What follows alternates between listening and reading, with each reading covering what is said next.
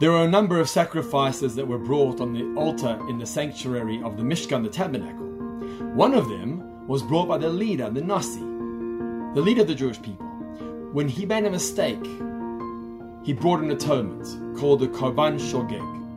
Rashi and the commentators use an interesting terminology. They say praise is a generation whose leader can acknowledge wrongdoing, and their leader Noten Lev gives a heart, cares enough to bring a sacrifice as an atonement for the mistake.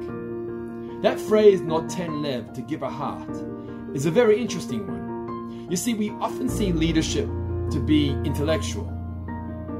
A leader leads intellectually, academically, guiding morals and values.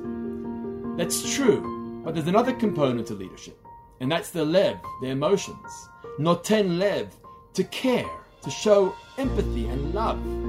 And that could be even more important than the intellectual component. A teacher in a classroom isn't just there to teach academics, intellect, but the teacher is there to care about their students, show love and concern, and teach them qualities and attributes that are not just intellectual, but are also emotional. Why was Moshe Rabbeinu chosen as a leader for the Jewish people? We're not told that he had a greater intellectual capacity and that's why he was chosen. We're told that he chased after a sheep, showed love and concern and emotion, and that's why he was chosen as a leader of the Jewish people. Noten lev, to give a heart, to care, is so important.